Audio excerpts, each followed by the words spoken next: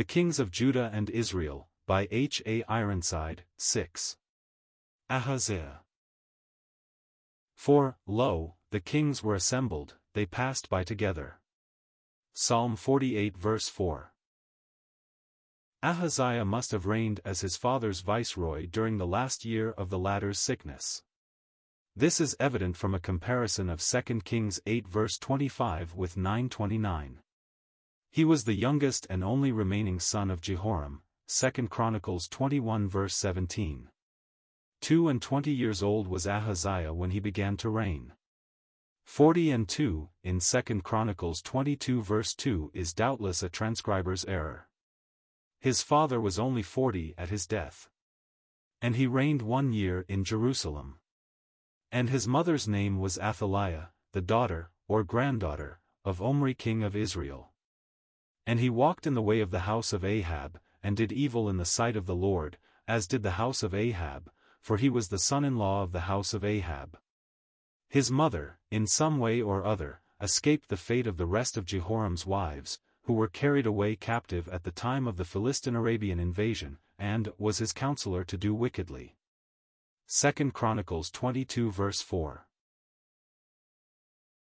Seems to give a slight hint that his father Jehoram repented during his last sufferings, and had broken away somewhat from the house of Ahab, for they were his, Ahaziah's, counselors after the death of his father, to his destruction.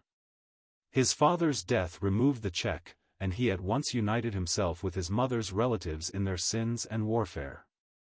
He walked also after their counsel, and went with Jehoram the son of Ahab king of Israel to war against Hazael king of Syria at Ramoth-Gilead. This friendship cost him his life. And the Syrians smote Joram, the king of Israel.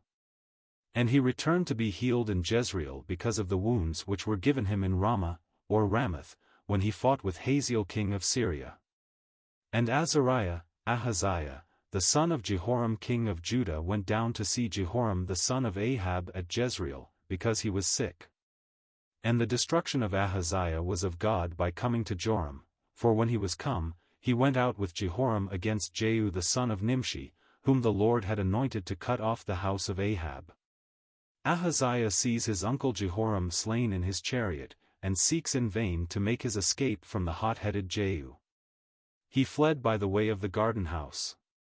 And Jehu followed after him, and said, Smite him also in the chariot. And they did so at the going up to Gur, which is by Iblim. And he fled to Megiddo, and died there. And his servants carried him in a chariot to Jerusalem, and buried him in his sepulchre with his fathers in the city of David. The account in Chronicles, we have been quoting from Kings, says, he was hid in Samaria.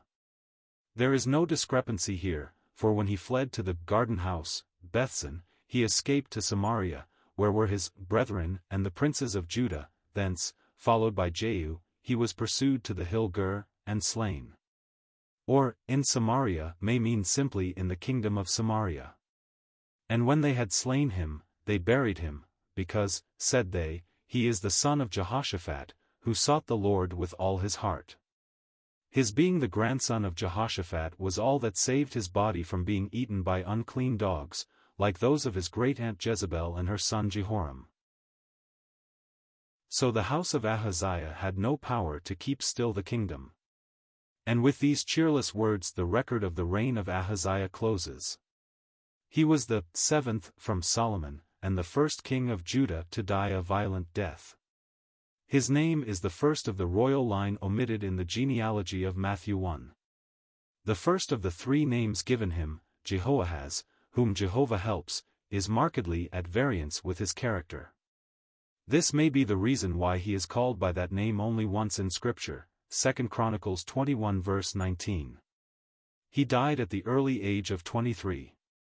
It was no part of Jehu's commission to slay the king of Judah, but he was found among those doomed to destruction, and consequently shared their fate. And God's call to his own, in that system of iniquity where the spiritual Jezebel teaches and seduces his servants, is, Come out of her, my people, that ye be not partakers of her sins, and that ye receive not of her plagues. Revelation 18 verse 4.